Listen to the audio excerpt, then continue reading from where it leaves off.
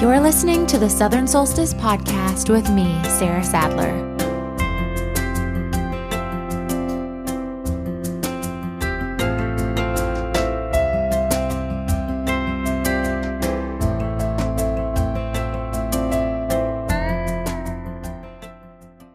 Hey y'all, welcome back to Southern Solstice Podcast. This week in episode 5, you're going to be introduced to someone that Larkin probably would rather have left in her past. But nonetheless, when you live in a small town, you can't get very far away from your exes, and that is what is about to happen right now. So without further ado, Chapter 5, Avery. Well into the early part of the evening, Larkin felt a rustling at the edge of her bed and heard a small, callow voice. She looked up from her pillow to see a cherub smile and bright blue eyes watching her, the last of the afternoon sunshine dancing through blonde, translucent hair. Larkin's sister Caroline had a 3-year-old boy, Sam. He was a stout, well-dressed child that had his father's quiet temperament and chubby fingers. He watched Larkin for a couple of seconds in silence before climbing up on the bed to sit beside her. Larkin had never spent much time around children, but Sam didn't seem to notice. She was amazed at how trusting he was and thought about how lovely and simple it must be to be only 3. "Are you awake?" he asked through short, shallow breaths, leaning closer to her face. Larkin nodded sleepily. "Do you know who I am?" "Uh-huh, yes ma'am, you're Locke," Sam said, beaming with pride for answering correctly. "Can I see where you hurted your foot, please?" "Who told you about that, huh?" Larkin said playfully as she sat up. "Nanny," Sam said matter-of-factly. "She said you broke your heart too, and that you live here now." "Yep," Larkin blinked, blindsided by his awareness of the situation. She pulled her foot out of the covers and showed the child the bandage. "That must have hurted real bad," Sam said, grimacing. "Looks like you have a boo-boo too," Larkin said, pointing to a Bob the Builder bandage on his knee. "No, not yet. It's for just in case," Sam explained, patting the bandage flat against his chunky knee. Larkin felt like an immature, inadequate adult beside this well-prepared and confident child. Even at 3, he was expecting to fall and was already armed with the equipment to patch things up and carry on, bandage and all. He wiggled off the side of the bed, grunting with difficulty as he maneuvered his husky frame off the pillow-top mattress. "Locke?" he asked, landing with a thud. "You can sit beside me at dinner." Larkin nodded her head in agreement, smiling at his sincere, round face. With that, Sam ran out of the room making siren noises, followed by crashing noises, and then his deliberate, heavy footfalls disappeared down the last flight of stairs. Larkin threw the covers off and sighed. She could smell the aroma of Bunny's supper coming from downstairs and heard waves of voices, none distinguishable, drifting in and out of the doorway that Sam had left flung open. The pain in her foot hadn't started again, but the pain that intensified in her chest as evening fell was sinking like a stone now, revealing the ache that daylight seemed to conceal. She did her best to shake the feeling off. She knew how important it was for Bunny to see her on the mend, and in so many ways she was. Larkin quickly remembered Dr. Miles from earlier in the day and let a small smile creep across her lips. "Hey, sugar," Bunny said, sweeping through the doorway, Chardonnay in hand. "You feeling better?" "A little," Larkin nodded. "Sam came to see me.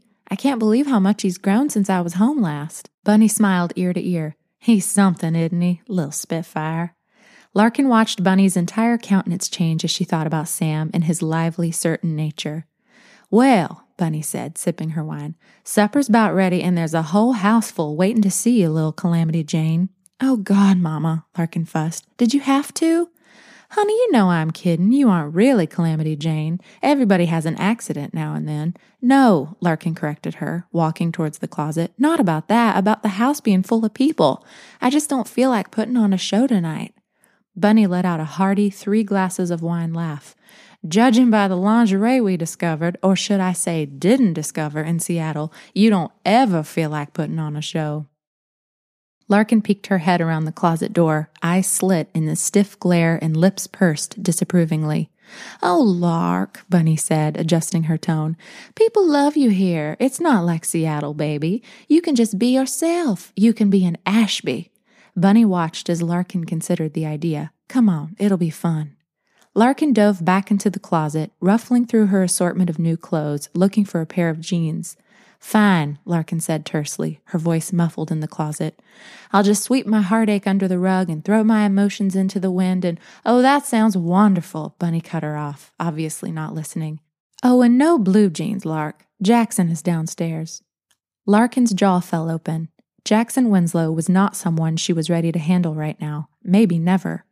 Why is he here? Larkin asked, poking her head out of the closet to find that Bunny had conveniently left the room. Larkin stood in front of the floor-length mirror.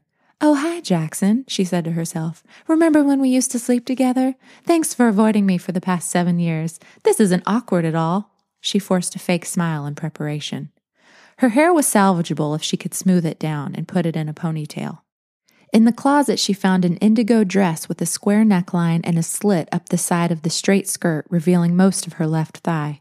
She found a pair of gold gladiator wedges that she managed to squeeze the bandaged foot into without discomfort, and after wanding on some mascara and lip gloss, she was only slightly inappropriately dressed for dinner. She took a deep breath and began her descent down the stairs, voices from the dining room growing louder and louder with each step.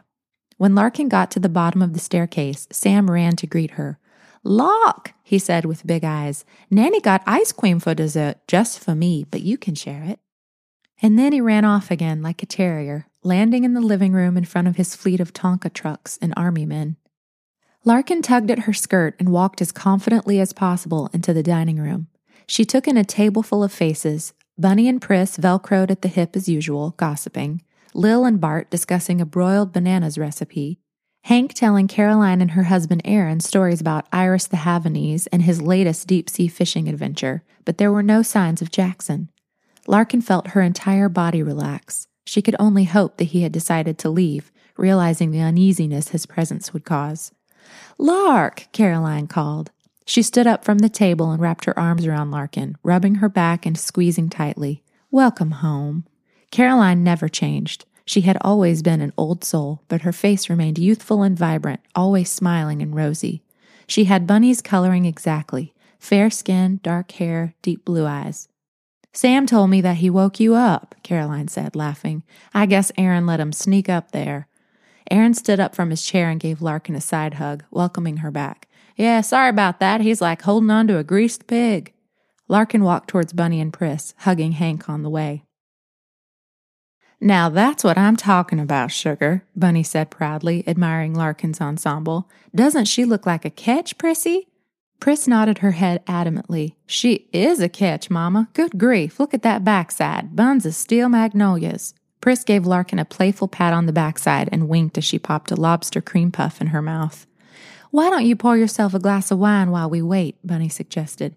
There's a bottle of white and a bottle of red already open in the kitchen, but I'd go with the Chardonnay. Bunny's advice on food and wine pairings were more like orders, so Larkin set off for the kitchen for a glass of white wine. The fish was still in the oven, bubbling cheese sauce under the broiler and filling the kitchen with a gourmet dill and lemon fragrance. Orzo and currant salad sat steaming in the warming drawer alongside asparagus and dinner rolls. Though it was rare, Bunny did know how to prepare a lovely meal, and as with everything, she spared no opulence. Larkin poured a generous glass of wine and tipped it up, taking several large gulps before refilling it again. Hey, Bird.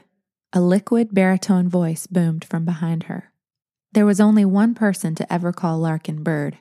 Hearing it again resonated through her entire body, jolting her back in time. Larkin whipped around, wine glass and wine bottle in each hand, some of the wine sloshing out onto the floor. Jackson Winslow stood with his arms crossed, propped against the cabinet across from her with a devious smile on his face. He wore fitted navy suit pants with a silver blue crewneck sweater that pressed against his athletic frame, sleeves pushed up to his elbows. His brown hair was short on the sides, with enough length on the top to still require styling. From things that Pris had said over the years, Larkin knew Jackson had worked as an investment banker and had seen a fair amount of success. Seeing him stand in front of her now, it looked like a role he played perfectly. I didn't mean to startle you, he said, walking dangerously close to Larkin. He motioned at the wine bottle in her right hand. Could I get some of that? Larkin carelessly placed the bottle in his hand. You look good, he said, pouring the wine slow and steady. Sorry to hear about what brings you back home, but it's good to see you. He stood back again, admiring her. Larkin could hardly breathe, let alone speak. Jackson was all the way she had remembered him being and then some. He was still charming and attractive in an unattainable way, but was more polished now than when he was 21. And at the same time, he still had all the button-pushing qualities as when he was a 10-year-old, hiding in the garden and sabotaging tea parties. Larkin immediately recomposed herself and took a casual sip of her wine. She seemed to remember with Jackson, bullying and seduction were one and the same. "Ah, good to see you're still lurking around, Jackson." Larkin kept her eyes glued on him now. "Guess some things never change." "Ouch," Jackson said, clutching his chest. "The way I remember it, you and me did a whole lot of lurking around together once upon a time." That's right," she said, narrowing her eyes. "I haven't thought about that in years." Larkin felt her facade slipping away the longer he stood in front of her. "Really?" Jackson asked, leaning in closer. "'Cause I think about it all the time." He let a wide smile cover his face as Larkin blushed in the wake of his words. "Lark," Bunny called as she entered the kitchen. "How's that fish looking?" She smiled widely when she saw Larkin and Jackson together. "Oh, good. I found you both. Come on, y'all help me set this out." Bunny pulled the fish from under the broiler and quickly transferred it to a serving platter. Larkin and Jackson each took a dish from the warming tray and walked silently into the dining room, placing them on the table. Larkin eyed only 2 available place settings at the far end of the dining room beside Sam, side by side. The idea of choking to death was more appealing than sitting beside Jackson at this point. Larkin calmly accepted her fate and walked around the table to sit down between Sam and the empty chair that Jackson would soon occupy. Larkin took her chair with a thud and unrolled her silverware, smacking her napkin against the air with a pop before placing it in her lap. "Everything okay?" Pris asked. Larkin looked up to see a table full of curious eyes on her. Jackson leaned back in his chair, enjoying the awkwardness. "Yes, sorry," Larkin forced a smile. "Must be the wine." She let out a small laugh, and everyone went back to their merriment of talking and passing the food around the table. It was uncomfortably evident that no one wanted to ask Larkin the wrong questions over dinner. Hank made a few jokes about her clumsiness and the unfortunate accident at the hospital, which Pris playfully reprimanded him for. After a few more glasses of wine, Larkin relaxed. Sitting beside Sam gave her every excuse to ignore Jackson, who seemed to be deep in conversation with Aaron anyway. Sam was a wonderful conversationalist, telling Larkin about the things he loved at the zoo and showing her some of the silly faces that he could make. Larkin loved how natural talking to him was. She cringed at the thought that one day he would grow up and maybe break someone's heart. Caroline monitored Sam closely, correcting him easily with just a look when he got too loud or too boisterous. After dinner, Bart brought out a homemade key lime pie that Lil special requested he make. An exhausted Sam was given his ice cream as promised before being ushered upstairs to Caroline's old room, now a lavishly redecorated playroom with a Cowboys and Indians theme. Lil brought out after-dinner coffee for everyone and intuitively brought Larkin some Advil and a glass of water for the toe that was once again throbbing. "And how was that darling Avery doing?" Bunny asked Jackson as she passed him a slice of pie. Jackson nodded proudly and settled the plate down in front of him. "She's great, turning 7 in August." Larkin felt a pull in her chest at the mention of Jackson's daughter. She'd never met her, but she figured that was as intentional as Jackson's avoidance of her for the past 7 years. She'd stopped counting the times that he'd made a whirlwind visit to Charleston without as much as a hello from him. For several years, part of her held out hope of him returning to Edisto Island for the tradition of vacationing together, but he never showed. She didn't know what she would have said to him anyway. "She lives in Alabama with her mother," Jackson said, turning to Larkin to explain the situation. "Her mother and I, Kayla, well, me being back here is a recent development." Jackson seemed modest now, his arrogance humbled at the admission to his personal life. Jackson and Kayla had never married. Larkin knew that much. She also knew that based on Avery's arrival into the world, Kayla was in Jackson's life well before her time with him that Christmas break. "We really should catch up sometime, Bird," Jackson said. "I mean, if you want." He smiled. "Yeah, sure, it's been years." Larkin shrugged, hoping to seem indifferent. "All right." He shook his head slowly. "I leave for New York tomorrow, but maybe next week? I'll give you a call or swing by or something." Larkin agreed with a nod, the wine sloshing her thoughts around arbitrarily. "Bunny," Jackson said, standing up from the table, "dinner was wonderful as always. Thank you for the invitation. If you don't mind, though, I'm going to excuse myself. I've got an early start." Bunny got up from the table, hugging Jackson and offering to send him home with leftovers. "Do you want to ride home, baby?" Pris asked. "It's such a nice night, I think I'll walk," Jackson reassured her with a smile. "I'll see you back at the house." He waved goodbye, showing himself to the door and closing it quietly behind him. After the last crumb of pie was gone and conversation had lulled, Lil and Bart cleaned up the dishes, leaving a fair amount for the housekeeper to deal with in the morning. Pris and Hank hugged everyone goodbye after Caroline and Aaron brought a sleepy-headed Sam down the stairs. Bunny, Lil, and Larkin stood on the front porch, watching everyone get into their cars and leave. The night air was still and crisp. Even the harbor was quiet, with only the occasional wave audibly hitting the barrier wall. Bunny turned to Larkin, wrapping a silk chiffon shawl tighter around her. "That wasn't too bad now, was it?" "No," Larkin admitted. "It was actually really nice. Thank you. I know you're trying to make things easy for me." "I don't know if I can make things easy," Bunny said seriously. "I guess some things are just hard until they aren't anymore. I want you to know that you have all the time you need, though. I'm not going to rush you through this." Larkin threw her arms around Bunny. Somehow having permission to not be okay made her feel like she would be okay.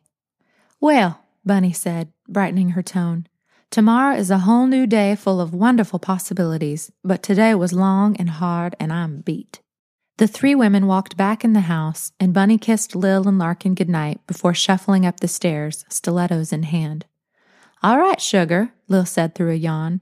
"I'm going to hit the hay too. You going to be all right tonight?" Larkin twisted her lips together, looking up the dark staircase lined with mirrors. "Actually, I was thinking you might need some company in the carriage house."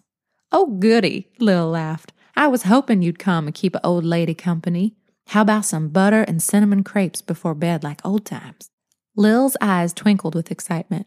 "Go get your jammies on and I'll fire up the griddle." Larkin felt like a child running up the stairs to grab her freshly laundered yoga pants and cashmere hoodie. She hopped barefoot across the garden to the carriage house with her toe elevated, ducking inside the door just before the sprinklers turned on.